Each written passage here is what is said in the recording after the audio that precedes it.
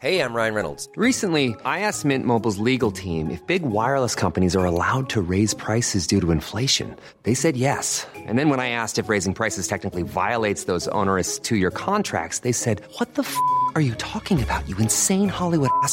So to recap, we're cutting the price of Mint Unlimited from $30 a month to just $15 a month. Give it a try at mintmobile.com/switch. $45 up front for 3 months plus taxes and fees. Promo rate for new customers for limited time. Unlimited more than 40 gigabytes per month. Slows full terms at mintmobile.com.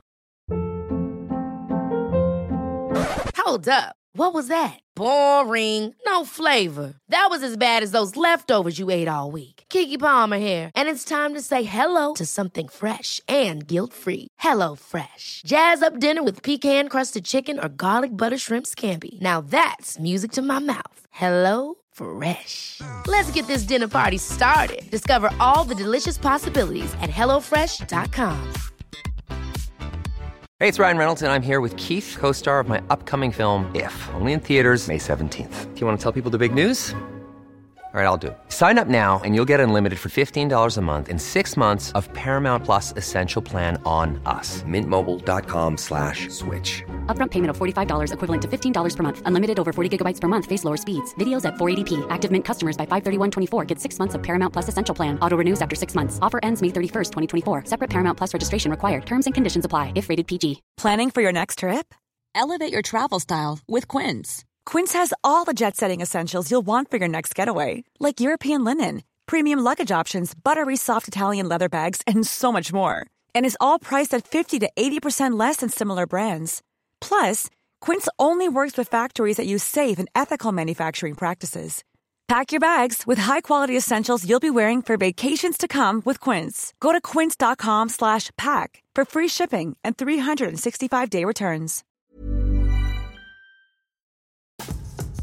Coming up on this episode of White Wine Question Time. The guy who was the foreign editor came up to me while I was sorting the post. He said, "I need you to go on a little mission." And I was like, "Oh yeah, okay, all right." And he said, "I need you to go to Boston to find 2 South African neo-Nazi terrorists who are on the run."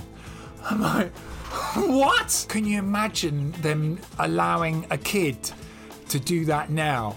No, not a chance, not a chance. Yeah, how did I end up in the benefits office in Ealing? And I ended up on the edge of a bridge. Hello and welcome to White Wine Question Time, the podcast that asks its guests 3 thought-provoking questions over 3 glasses of wine. And my guest this week is one of our hands-down best filmmakers and adventurers who's travelled to more than 130 countries over 28 series of his epic travel documentaries for the BBC. He's braved bullets on the front line, he's dodged pirates, tiptoed through minefields, tracked lions on foot, contracted malaria, and even found himself detained for spying by the KGB. However, this real-life adventure began way before he ever stepped in front of a camera. Born and raised in Acton, West London, he fought endlessly with his father, a very strict teacher, and fell in with the wrong crowd as a teenager, turning to petty crime, all the while struggling furiously with his mental health. He left school at 17 with just 1 GCSE, with no job and, frankly, a very uncertain future. However, in a deep fog of depression, the wise words of a kindly woman at the benefits office struck him. They became something of a mantra, and eventually the title of his autobiography. She told him to simply take life one step at a time, which is exactly what he did, all the way to his first job as a postboy at the Sunday Times, where he steadily climbed the ladder, eventually finding a place on the investigations desk, and went on to write the world's first book on Al-Qaeda, an endeavour that at the time went largely unnoticed. After a decade as an investigative journalist, he traded his pen for the camera to evolve from pundit to broadcaster, creating travel documentaries that have seen him explore the world over. And amongst his adventures, in 2004 he married Anya, a camera woman who's been on the road with him after they met at a book launch, and together they live in Devon with their 11-year-old son Jake. But now he's about to pack his bags and once again leave them at home to head out on the road, this time with a tour, a live show called To the End of the Earth, where he shares just some of his many adventures. So let's dial him up, shall we? It's the one and only Simon Reeve.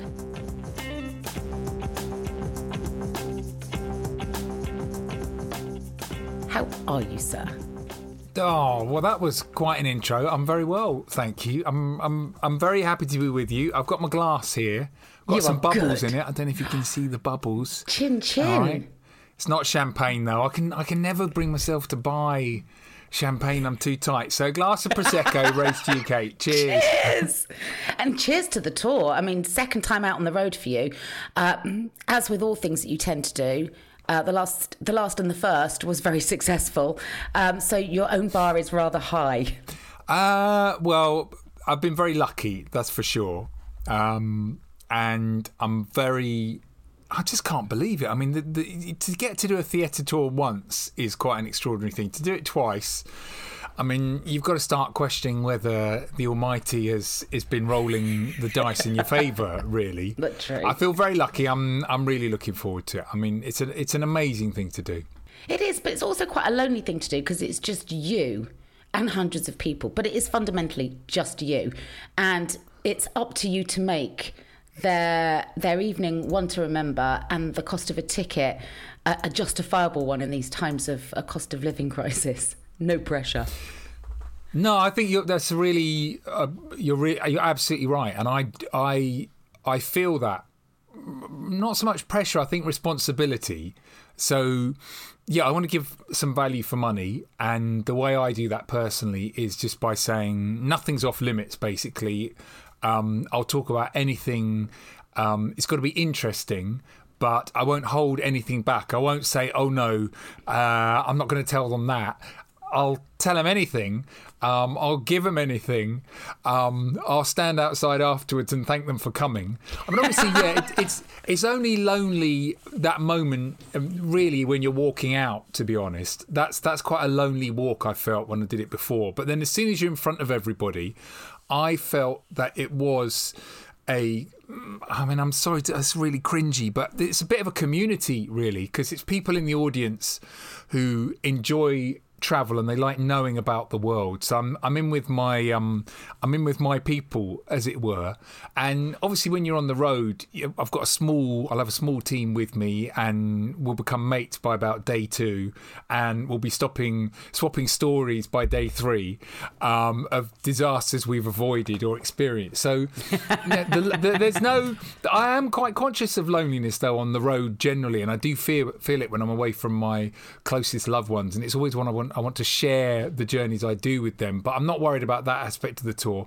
But you're absolutely right. I've got to give in cost of living crisis times, but at any time I've got to give value for money. I've got to tell them interesting stuff and make them laugh, hopefully inspire one or two just a little bit, and mostly be honest. Yeah, and also, I mean, like, you're running through your back catalogue of greatest hits, right, of which there are so many. I mean, the volume of your output is extraordinary. I mean, I counted 28 series, but I'm sure I've missed some. It might be, yeah. I can't really explain it, to be honest. You know, the life expectancy of a TV presenter is pretty short, really, isn't it? Yeah. And I think I've been very lucky that I've kept doing what I do. Mainly because this is my sort of, you know, I haven't put a massive amount of thought into this, but I do think it's because the programmes haven't really been about me and my blisters. They've been about the people I'm meeting, their stories. I'm still in my heart, I would still say that there's a journalist in me. You know, my break in life, as you say, I started out as a post boy and then I became a journalist, essentially.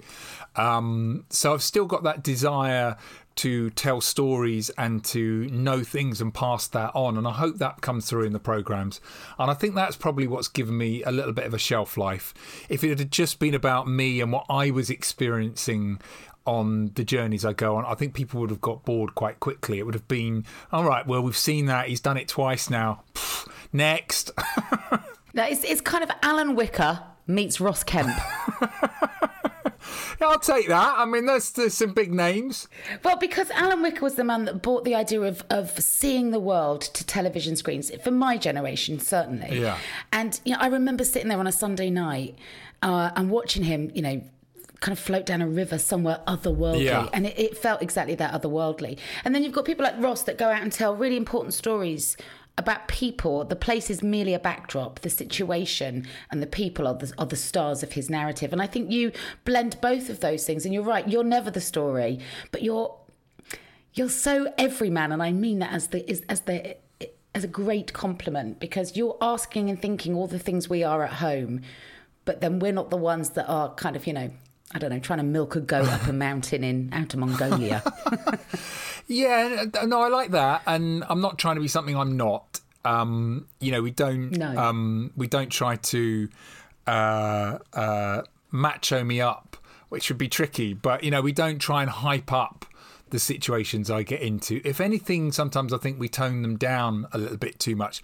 You are a best-selling author and investigative journalist that was a part of the team that, as we speak today, is making headlines both here and in America for the exposure of the wrongdoing and the claims that have been brought against Russell Brand. So, you weren't a little bit of a journalist. You were working with the elite, and you captured their attention, dropping post to their desk. And do you know, I trained as a journalist only for a year, because that's all I could afford, much like you, from a very working class background.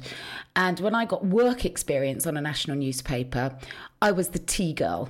I made Alistair Campbell his tea, and I served it with a smile, and I brought his press cuttings up from the library. So when I read your story, I really felt that I'd been where you were in so many ways. Talk to me about that time, because the leap from post room to being invited to sit at that desk, the investigations desk at the Sunday Times, is world class. It's a hot seat to land. Yeah, they'll still take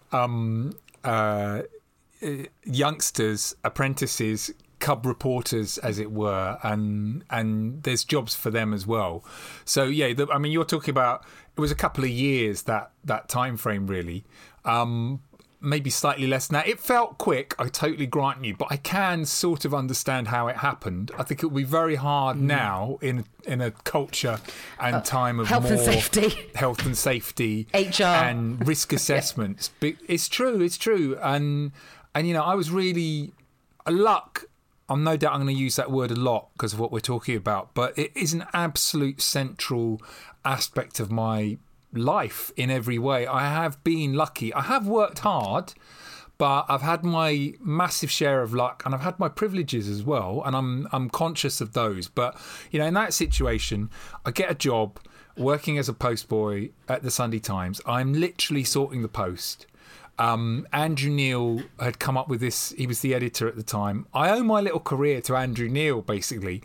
The word was that he'd sacked the previous guys in the post room because he hadn't been able to get through to them when he wanted to send a parcel, and he'd been quite cross about that, and decided that for various other reasons as well that are probably slanderously libelous, there was a new broom needed, and he got some new folk in, of which I was one. But I was sorting the post, but I had a carrot dangled that maybe if I worked hard, maybe they'd give me a bit of training. And I was a blank slate, really. I didn't come with a university degree. I didn't come with lots of qualifications. But that's what he was looking for, right? He was deliberately trying to bring in people that that came from different backgrounds, that weren't, Oxbridge or Oxford educated, public school boys and privately educated young women. He wanted to bring a mix into the building to see what would happen. Yeah, it was non-graduates specifically. Right. And, I think I owe him a lot for that. It was quite a meritocratic sort of environment there as well. I was, sorting the post, but everybody was friendly and welcoming. And, I was delivering parcels. I started offering if I could do any sort of gopher chores. Yeah, making the tea, doing the photocopying, and I was just trying to do, every time I did something, I tried to do it the best I could, because I could see, or I could sense that a door had opened for me just a little bit, and maybe that would be my shot at life, really. And it was a struggle. You know, I was really scared starting there. I was physically. I was totally lacking in confidence, so I was very scared when I started there. And my mum had to come with me for the first week or something and accompany me, because I was coming from quite a dark place with my mental health. I'd been on the dole. I'd really struggled in my teens. I got this job. I tried to do my best, and people responded to that. And again, I was lucky. I worked hard. People who were like the chief investigative reporter there, who was one of only about 3 journalists I'd ever heard of before starting on the paper. He gave me some jobs to do, and I just kept doing them to the best I could, and it just kind of snowballed. But look, you know, you can't go telling me this is a story unlike anything you've heard. By the time I was sort of doing that, you were the editor, for goodness sake, weren't you, of Smash Hits? You've got a career trajectory that is much more vertical. You could argue than it started well, and it was only ever about managing to climb from there on in. No, do you know, I think so much of your story struck a chord with me, because I didn't have the graduate training. I wasn't university educated. I couldn't spell when I left school, right? I could speak, I could read, I could write. I just wasn't very good at spelling. I just hadn't had a brilliant education, but I was very determined, and I really... much like yourself, found myself walking through a door that looked like, you know, I'd stepped into Narnia. It was everything I dreamed of growing up. You know, it was journalists, it was wordsmiths. And I never wanted to leave. Right. And I felt like I'd found where I belonged, and I just had to learn and not be asked to leave. But everything I lacked in finesse, spelling, anything really, I just made up for it with enthusiasm, and I think that carries you an awfully long way. I agree. I mean, just turning up is a massive part of success, really, I would say, in whatever form in life. You know, just actually being the person who's there, saying yes, being there when you said you'll be there, and being keen, and you know, not bringing bitterness and baggage if possible. You know, I think that making it easy for people, I think, is important as well. You know, I totally buy why kids are told now, you know, be yourself, don't let anyone say who you've got to be. I think, you know, that's an absolute right. Personally for me, I tried to shape myself a little bit. So I stayed true to who I was, but I did try to fit in situations where, you know, when I was working... people I was working with, they all had Oxbridge or American Ivy League university degrees. You know, I had to try and engage with them and fit in with them. There was the daughter of a cabinet minister there. You know, there was a lord I was working with, and there were people from very humble backgrounds as well. And you had to find the right level within that. And I think you do that by adjusting yourself a little bit within different social situations and professional situations. So that's what I was doing. Do you speak differently to how you did back then, Simon? Because when I first arrived in London, you know, I was from the country, so I was like, you know, I'm from Cheltenham in Gloucestershire, and so we're all a bit like that, right? Which is beautiful and lovely, but it just, you know, it was knocked out of me by, you know, the BBC. Basically, it was like, you know, you can come in, but you must learn to speak a little clearer. Nobody ever said anything to me or gave me a nudge or a hint. I think I just realised that, my estuary English is, it's kind of West London, bit like that, you know. I had to tone it down. There's still, actually, between you and me, there are still words I struggle to say in scripts that even I've written for the TV programme. So I was recording... a program last week, and I'd put little, and my colleagues and I, we know I still cannot say little. I can still say that little. So little apples. That my sort of background comes out in that. Same. I have two words. I have exactly the same. Fine. 2 words. I always have to swap out nearly, because I say nearly, right? Right. For almost. Okay. And I also... Okay, very good. Yeah, I found an alternative, but the one I struggle to replace is calculator. And I always have to take a breath before I say it, because otherwise I say calculator. So we've all got our little things, haven't we? We have, and if we can laugh about it and still make a go at it, then lucky us. Simon, for the purposes of today's show, I wanted to explore 3 very specific areas with you via the 3 thought-provoking questions. I wanted to create a kind of map of your life, and I want to take in, as we explore that, the people, the places, and the moments. So let's start with the moment, shall we, as we dive into question number 1. Definitely. So I feel like we've touched on one already, which is your fork in the road moments. You know, the ones where you stand there and you go left, right, forward, back. What have been the seminal fork in the road moments for you, and what did you learn from them? I think they're always, the sort of common thread between them is kind of do it. Because it's always, for me, been a choice between actively doing something or letting fear stop me effectively. So I think generally my life, the path I've taken, or the journey I've taken, whatever you want to call it, is because at the right moments I've overcome a fear and gone along with it. That's really important, isn't it? Especially with your background with mental health issues at a very young age. I mean, by the age of 14, you were receiving counselling. To walk into, for example, the scenario we've just discussed, the Sunday Times, I can fully get that you had to get your mum to get you there every day.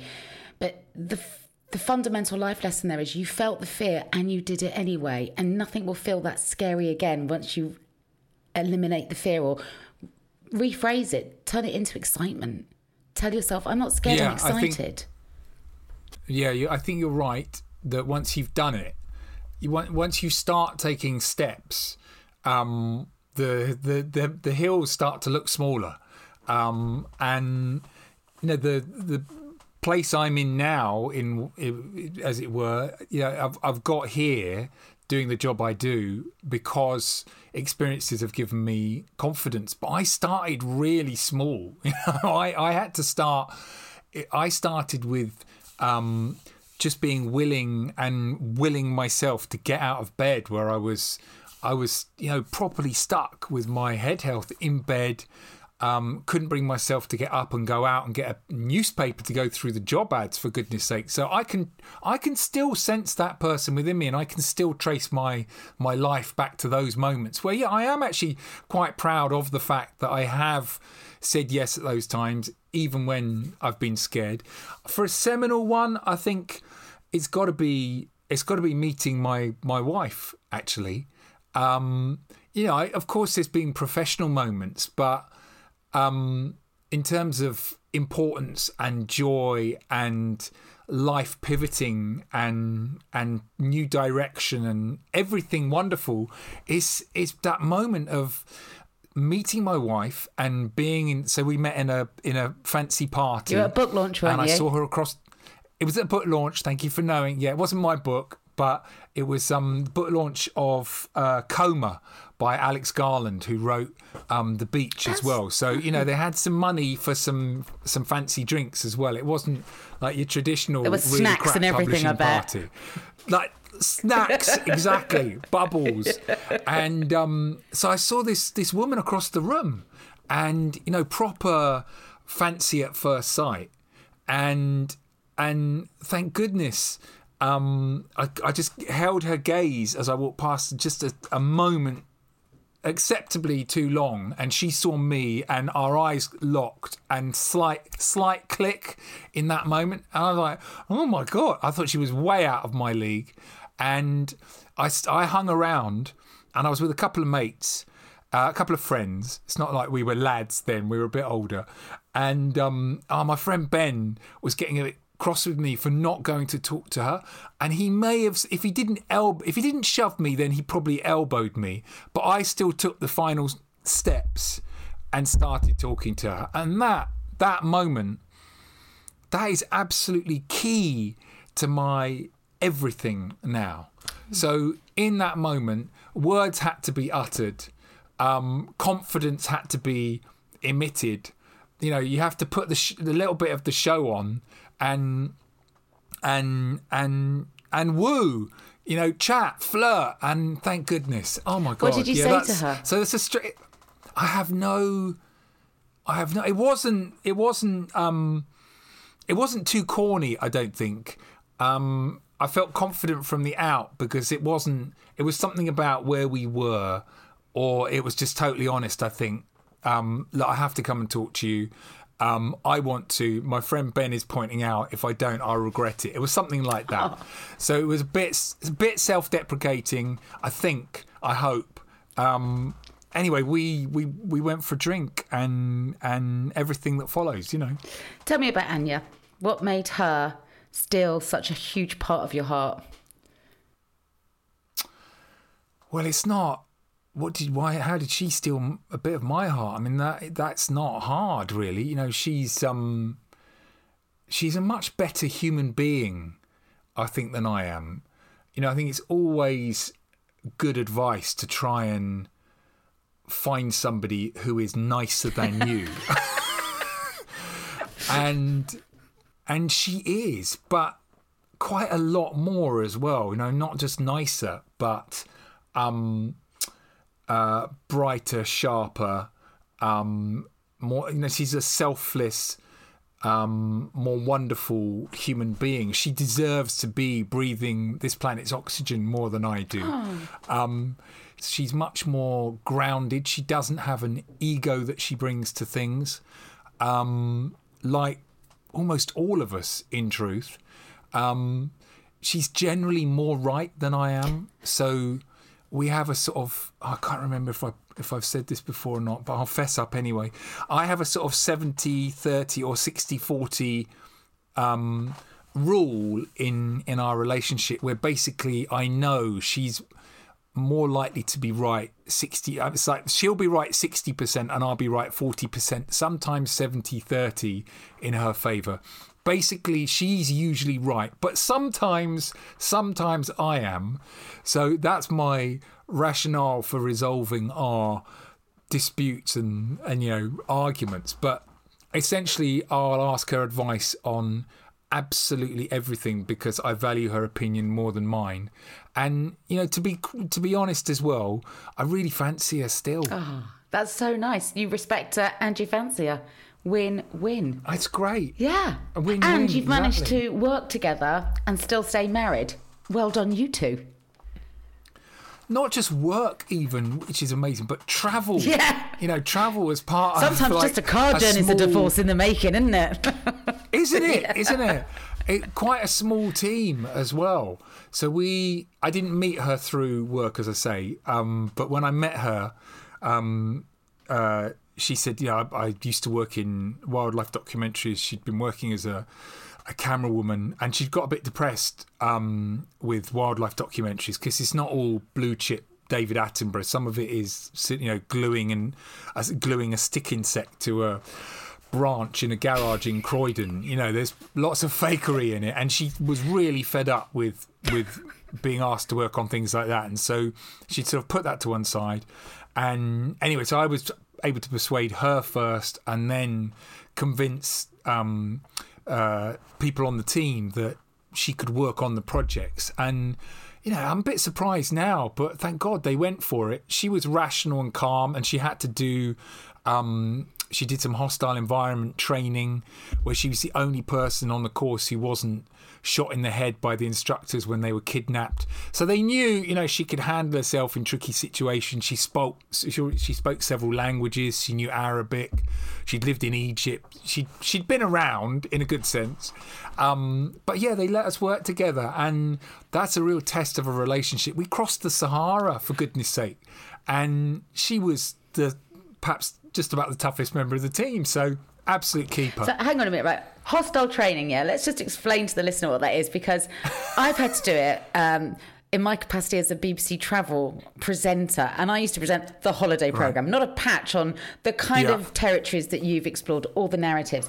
That hostile training frightens the bejesus out of grown men and women all day, every day. Yeah. And you're telling me that your wife just aced it and walked out as the only one that wasn't shot in the head.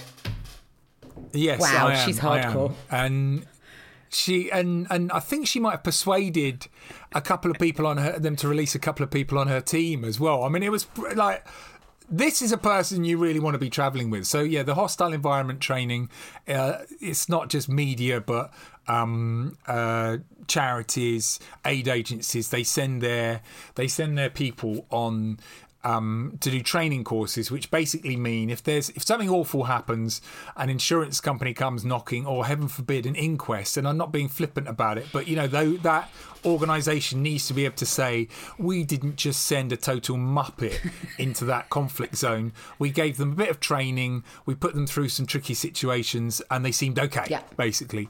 So yeah, you go to somewhere like a army training centre, and former special forces guys either mock interrogate you, they kidnap you and put a bag over your head.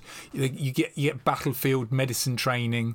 It's pretty realistic in truth, and really people take it seriously.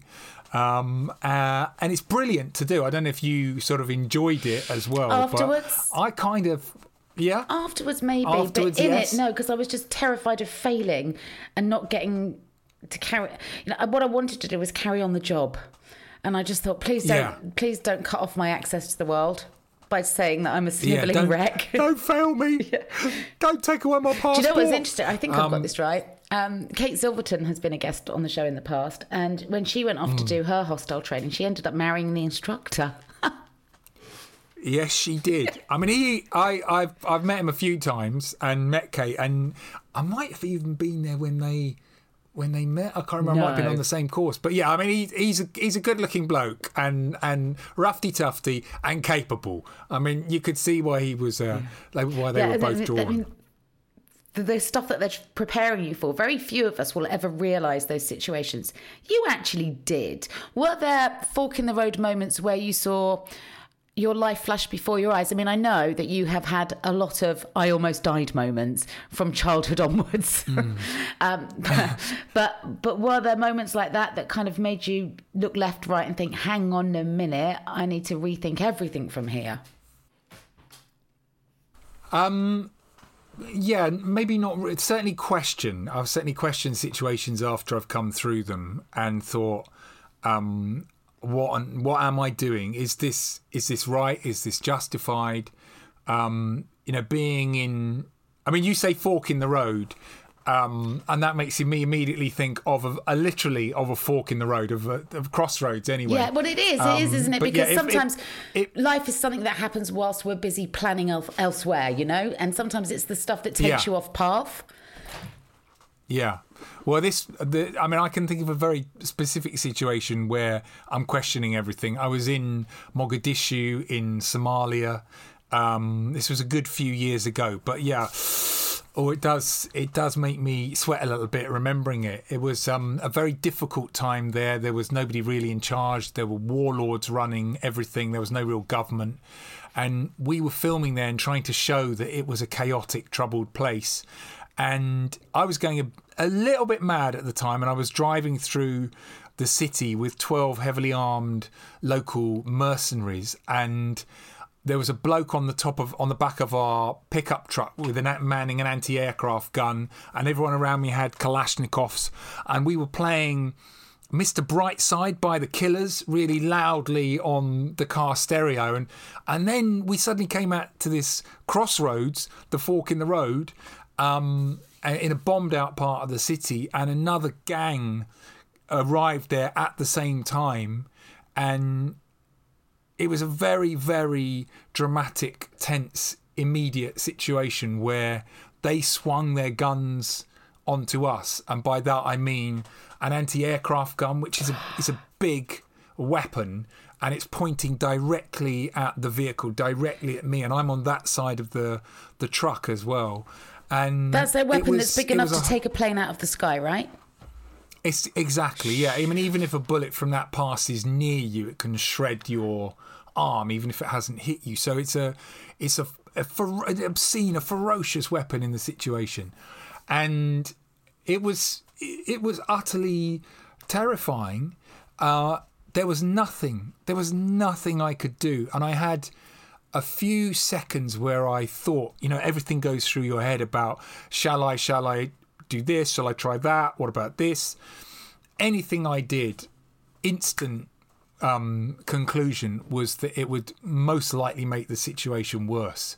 They're not looking for somebody to get out and say, guys, let's just talk. No, this is not that situation. This is not a movie scene situation. This is people who are also on drugs, in truth, as well. All the local guys were chewing a sort of, it was very, very, very upsettingly, terrifyingly, scarily shocking as well, because it was that reminder that it can spin like that. Life can in so many different ways. This is just a dramatic way of it happening, but we all have those moments where whether you're driving down a motorway and you realise, oh goodness, a car just comes in front of you. If it had taken you out, it's life is scary, but that was a very violently scary moment, and thank God they shouted at each other for a bit and the temperature calmed down enough for the other guys to go first, and then we followed, and that was a moment I won't ever forget. What about the moment that kind of provided a gateway into this world for you? The moment that you stopped delivering the post and you were sent out to collect the story, the first assignment as a journalist. Was that a big moment? Yes. There was I had a sort of big break moment. But I mean, even after I'd had my big break, what was slightly weird is that I was still sorting the post and I was still running errands for people. And even when I was 20, I was 21, I was sitting on the news desk at the Sunday Times, and I was working on the night news desk. I was sort of like the deputy night news editor in all but name, basically. And still sometimes people would come up to me and say, can you photocopy these cuttings? And I would be saying, I'm really sorry, I'm just working re-editing the splash for the front page or something ludicrous like that. So I had these bizarre situations, but I did have a big break, and the big break it's a slightly convoluted story and it was utterly surreal, but the guy who was the foreign editor came up to me while I was sorting the post. He said, I need you to go on a little mission. And I was like, oh yeah, okay, all right. And he said, I need you to go to Boston to find 2 South African neo-Nazi terrorists who are on the run. I'm like, what? And he's like, that's a mission. I've got to go and have a meeting. I'll be out in the meeting in half an hour. Get stuff ready and get ready to go. I was like, what on earth? And I'd never been on a plane, so I was totally panicking. Boston? Oh my goodness. I didn't even have a passport. I didn't know what he was talking about. I'm running around saying to people, he wants me to go do this. And I went to see this guy who was he'd become my mentor, really. And I said, he wants me to go to find these 2 terrorists in Boston, for goodness sake. And he says, calm down. For a start, it's Boston in Lincolnshire. And we're sending people to 4 addresses where we think these guys are. So chances are, nothing's going to happen. Anyway, I get the telephone number of where we believe them to be, and I think I had an address, and I go to King's Cross, I think, and I ring them from the station, not expecting anyone to answer. It's 2 South African neo-Nazi terrorists, for goodness sake, and we knew they were somewhere, and we had these sort of 4 addresses and leads they might be. Anyway, they answer almost immediately with one ring. Nobody says anything. There's an answer on and just I can hear sense somebody's down the line. I'm on the pay phone at King's Cross, feeding in pre-mobile, 10p. yeah. Oh man, this is like the dark ages. And I say, this is Simon Reeve. I'm calling from the Sunday Times newspaper of London. The Times of London. I know, and it's hideous, but somehow they agreed to speak to me, then meet me. I went up there, I found them, I talked to them. I was a kid. For goodness sake, I was such a kid. I went into Boston town centre in Lincolnshire to send my mum a postcard saying, "I'm out of London, Mum."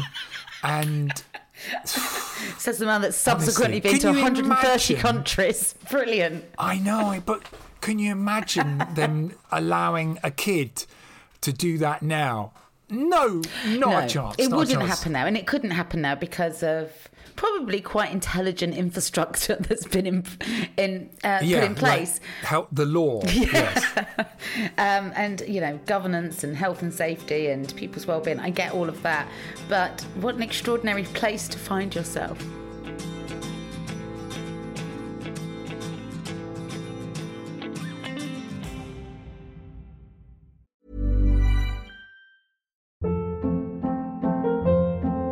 Hold up. What was that? Boring. No flavor. That was as bad as those leftovers you ate all week. Keke Palmer here, and it's time to say hello to something fresh and guilt-free. Hello Fresh. Jazz up dinner with pecan-crusted chicken or garlic butter shrimp scampi. Now that's music to my mouth. Hello Fresh. Let's get this dinner party started. Discover all the delicious possibilities at hellofresh.com.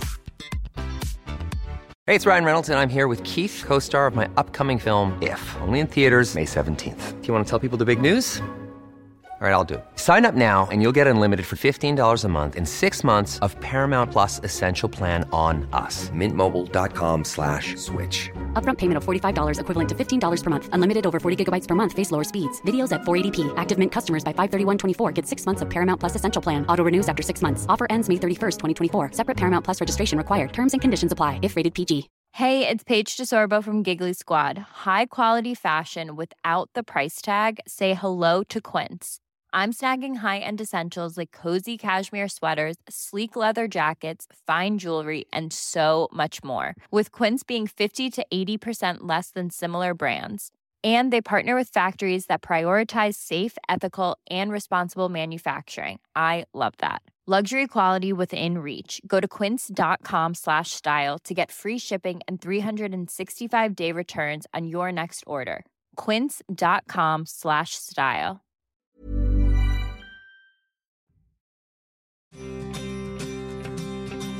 Let's continue with exploring places, if you don't mind, seeing as you've touched on Boston. All right. Let's jump to places.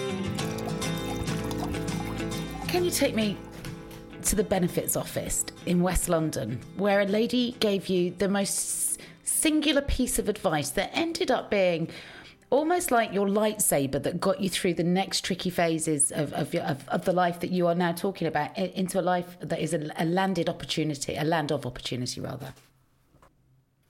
Oh, goodness. So, how did I end up in the benefits office in Ealing? I flunked out of school, basically. And I walked out of school during the exams, out of the exam hall, and I never went back. It wasn't because I was angry or hated it. It was because I was terrified and I had a panic attack, and I kept having panic attacks, and I couldn't get out of bed. I mean, I was in a really terrible state, and that was the darkest period of my life, really, and I couldn't see any sort of future for myself. I didn't think I had anything to offer life, and I didn't feel life had anything to offer me. And I ended up on the edge of a bridge.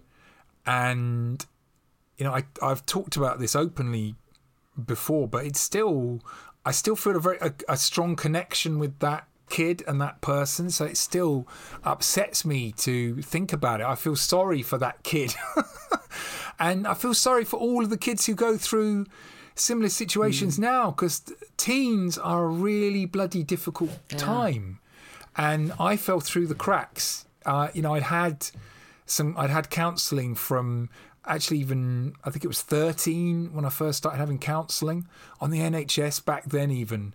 I was in quite a difficult headspace, and it got worse and worse. I ended up on the edge of a bridge. I can't claim there was a deep reason why I stepped back, literally, but I did, thank God. Yeah. And And I went home and I'd cry myself to sleep and I wouldn't get out of bed and I was going nowhere and it was all looking really pretty crappy. And my brother said to me that, I had to go and sign on. And he was right, and I had no money. So in truth, I was really going. So I had a few quid. And I remember I couldn't even get unemployment benefit because I was too young. I could get income support at the time. And I went to sign on. I didn't know any of this, but I went to sign on. And fate, it just stepped in and it gifted me a woman in the benefits office who was very warm and very human and just emitted and exuded a, if not love, then care. And I sat opposite her and I just said, I don't know what to do with my life. And for a moment, she was a little bit like, And then very quickly, she was engaged in what I was saying. And I said, kids then, kids now, we're told, you can be anything in life. You just have to dream big. You just have to have a 5-year plan. All of this stuff that is often a load of tosh if you're in a difficult space with your health. And she said, don't think too far ahead. Try and think just about what you're doing now. Take things slowly. Take them step by step. And this was, whoa! It was such brilliant advice for me at that moment. It was what I needed. And I was receptive and it got me and I heard it. I listened, and I took it as to understand, don't think of climbing the hill. Don't look at the top of the hill or the mountain, whatever analogy you want, or just try and break things down into smaller components. So for me, going to get a job was a terrifying prospect, but going to the shop to get a newspaper, I could just about manage that. I'd get the newspaper. Right, now going through the ads. Yep. Circling them. Writing off. Breaking it down into those elements. That made it made it more possible. So I could be more than the sum of my parts, really. But yeah, then going for job interviews, that was really, really, scary. That's me. I wasn't eating for a day beforehand. I was still retching. I was in a really bad state, but I did it, and I got knocked back a couple of times and carried on. The resilience that you display in those moments is remarkable. It's strength, resilience, call it what you like, especially at a time when you have probably the lowest of self-esteem, a real, a very sense of low self-worth, and yet a job interview is very much about selling yourself. It's the last thing in the world you feel equipped to do, and yet you still pushed yourself forward to do that. And you took it bit by bit, step by step. It wasn't, you've got to go and apply for a job tomorrow. It's like, you know what, tomorrow I'm just going to get out of bed, I'm going to go and buy a paper and look at what jobs are available. That's all I'm going to do. Then I'm taking it, like you say, bit by bit, step by step, day by day. Yeah, and I wasn't going for jobs really, in truth, where I needed to sell myself. I was going for jobs where I just needed to look like I wouldn't steal anything from the shop or the van, which was fine. That was what I felt I could do.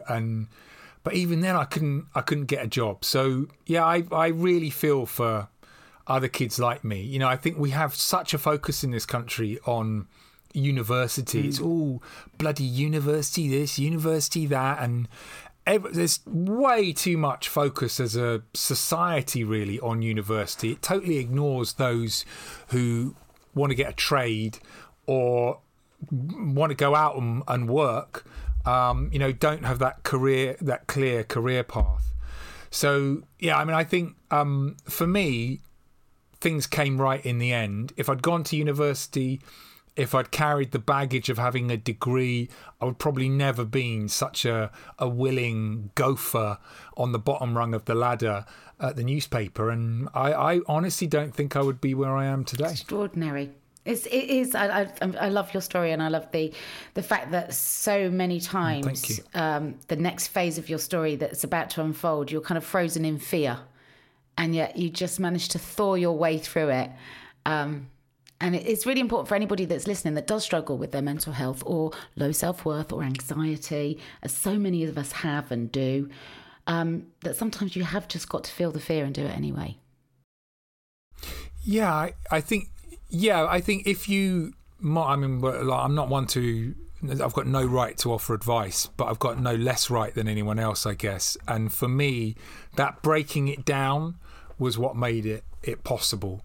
And, you know, I think as soon as you start getting up and getting out, and you actually physically, emotionally, mentally put one foot in front of the other, that momentum that starts providing answers. I mean, it's shown, study after study has shown, if you can do it in nature, even better. But, you know, even for me, walking around in Acton in West London, you know, I'm still out there. I'm still moving. My blood is flowing as a result. I'm seeing things. I'm smelling the world.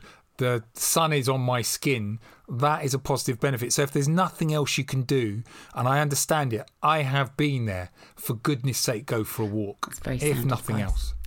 Can we jump from the lady in the benefits office to somebody that handed you an extraordinary opportunity, but is one of the world's leading villains?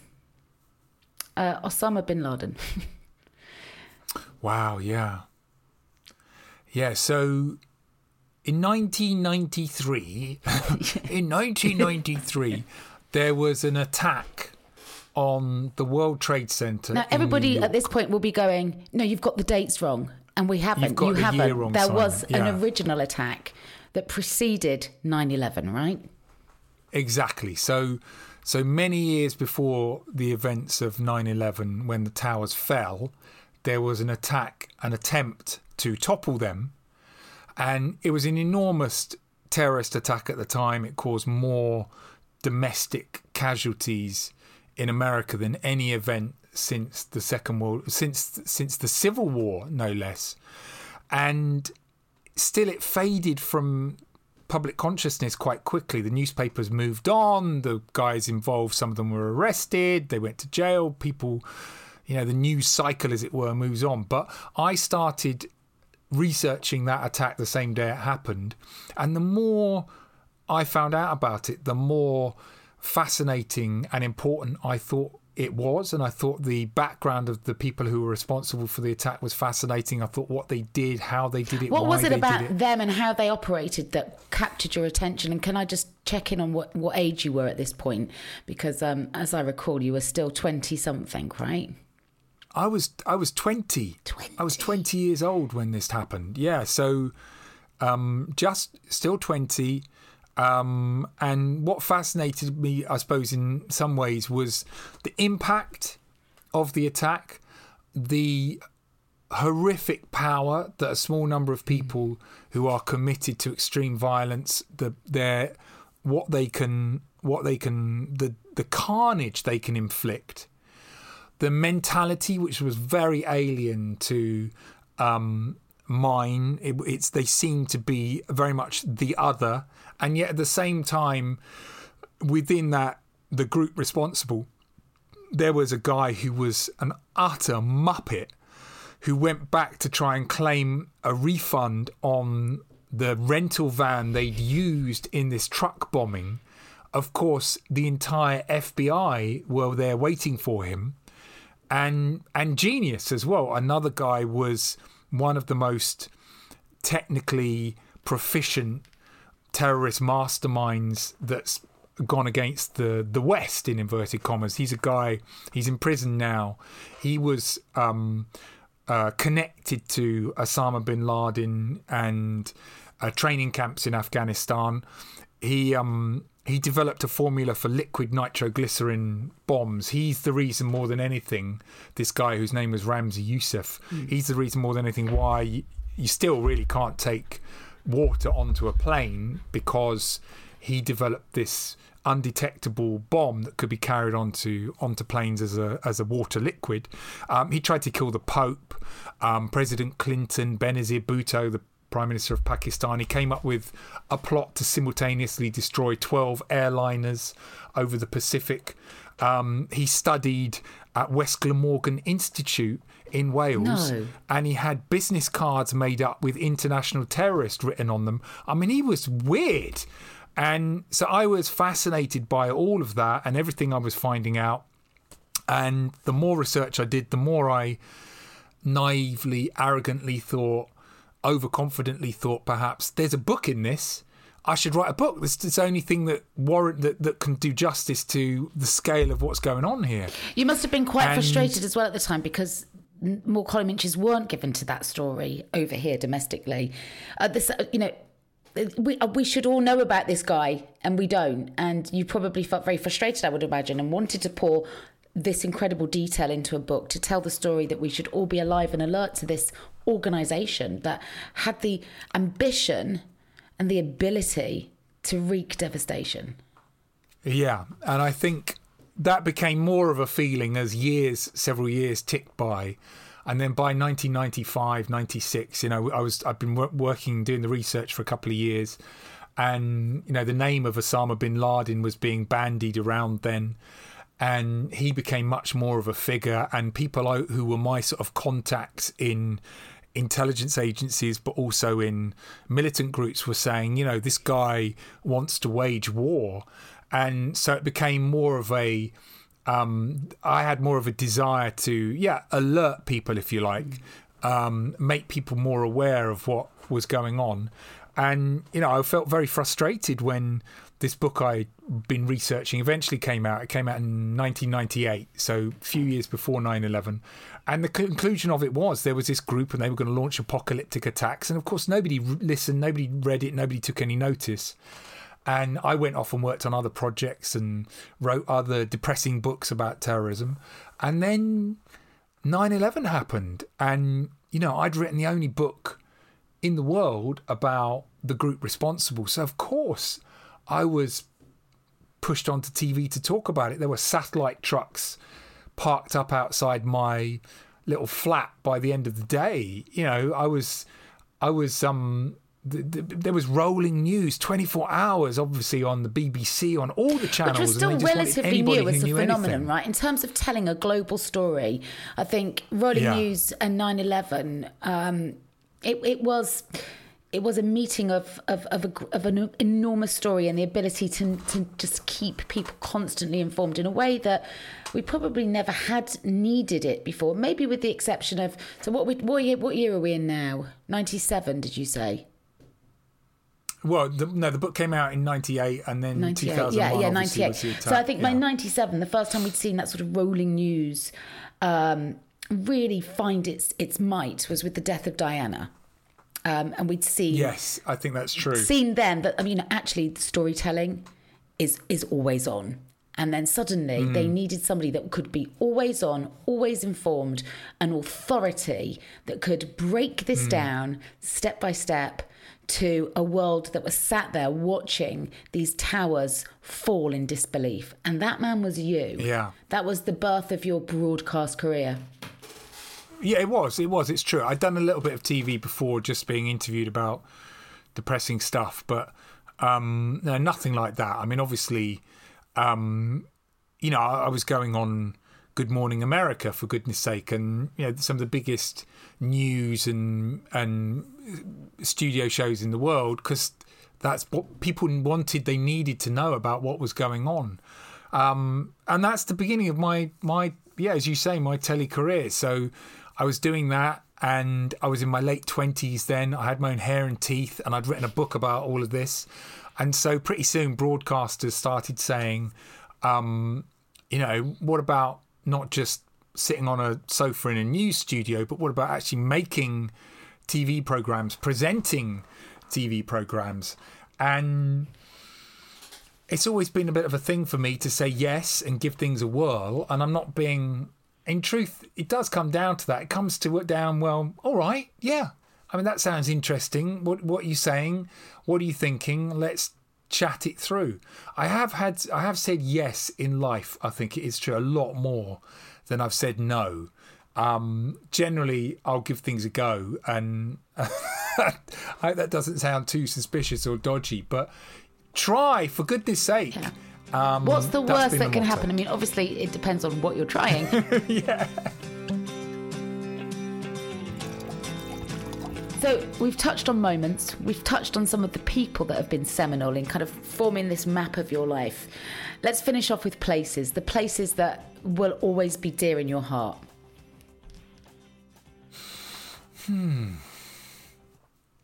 I think I realise more than ever now, that at my heart I'm still a bloke from Acton in West London, which is, it's not very fancy, it's not very known. It's not a famous hangout of anyone or anything. But yeah, I feel I have to embrace my roots, even if I live elsewhere. So dear to my heart is still where I'm from.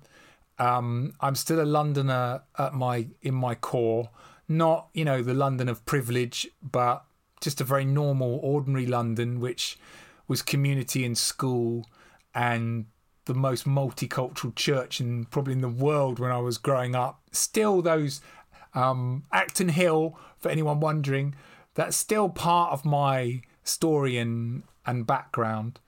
Where else? I live in Devon now. That is very dear to me. We've done the whole middle-aged, middle-class thing of moving to the countryside, and we're here proper. Our lad's been through the local school. We love it here. And I feel like I'm giving him proper roots. I think there's a lot of people a lot of people are living lives now where they could be from anywhere rather than somewhere. And I wanted my lad Jake to feel like he belonged somewhere, and I hope he does. Where else? Around the planet. I feel, of course I'm much more connected to strange, wonderful parts of the world because I've had this incredibly privileged job, if you can call it that, and I've had real encounters with people in those places, and I've sweated, occasionally bled, once or twice nearly died, certainly had emotional experiences in them. So of course I feel very connected to Bangladesh, to Madagascar, to Patagonia, to strange and wonderful places around the world. But it's almost always, as you would guess, I think, it's almost always to the people in those places, to the interactions I've had with folk there, some of whom I will never see again, and some of whom I'm able to stay in contact with. But those human moments where you share laughter, experience, story, food, whatever it is, those are still really, really important in life today. I think that's still something wonderful about travel, that it can still gift and give that. We mustn't forget that or lose that. So those are some of my special favourite places. Planet Earth in its broadest wonderful sense, and more than anything, the human beings who live on it. Ultimately, I really love us, I've seen a lot of terrible things around the planet. It's true, I have, but I've seen far more wonder and love and beauty, and met people who are just inspiringly magnificent. And I love us. I really do. I love people. I think, we think of ourselves as being different from nature, but we're not. We're another creature on planet Earth. But we are the finest, most wonderful creature that's ever existed, and we need that reminder as well. That's a beautiful way to end a fascinating conversation. Thank you so much. And I hope that people have heard this and will go back and explore your catalogue of work and then start booking some places that live beyond brochures, because I think once you do that, you feed your mind, you broaden your horizons. It's been my greatest education, travel. My greatest job in the world was travelling for the BBC. And it changed everything. It changed the way I feel. It changed the way I view things. It changed my ambitions. And if you can inspire that in other people through your work, which you do, then my goodness, what a gift. Well, thank you very much indeed. I've loved chatting. I've loved our conversation.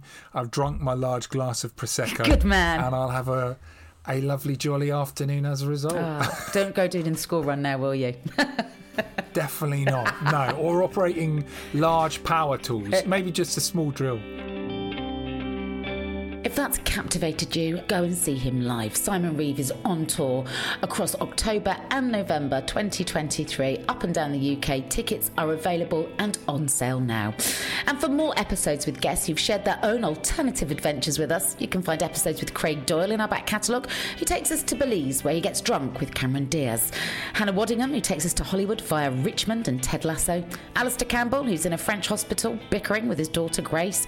The hairy bikers who were almost arrested crossing borders, and the Reverend Richard Coles, who was, well, frankly, off his head in Ibiza on a dance floor. That's all in our back catalogue, as is, the brilliant Christopher Biggins, who recounts his life on the Pot Trail in California, where he had a whitey with Pat Butcher from EastEnders. Yes, search it up now. I'll be back on Tuesday with something from the cellar. Until then, thanks so much for your company.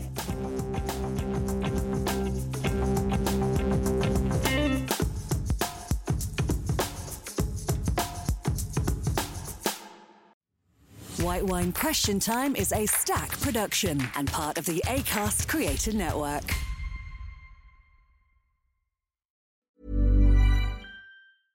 Imagine the softest sheets you've ever felt. Now imagine them getting even softer over time. That's what you'll feel with Boll & Branch's organic cotton sheets. In a recent customer survey, 96% replied that Boll & Branch sheets get softer with every wash. Start getting your best night's sleep in these sheets that get softer and softer for years to come. Try their sheets with a 30-night guarantee. Plus, get 15% off your first order at bollandbranch.com. Code BUTTERY. Exclusions apply. See site for details.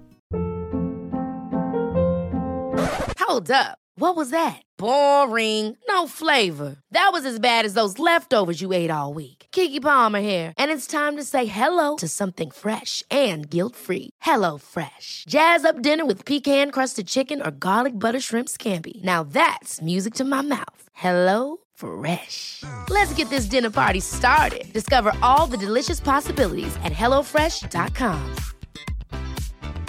Planning for your next trip? Elevate your travel style with Quince. Quince has all the jet-setting essentials you'll want for your next getaway, like European linen, premium luggage options, buttery soft Italian leather bags, and so much more. And is all priced at 50 to 80% less than similar brands. Plus, Quince only works with factories that use safe and ethical manufacturing practices. Pack your bags with high-quality essentials you'll be wearing for vacations to come with Quince. Go to quince.com/pack for free shipping and 365-day returns.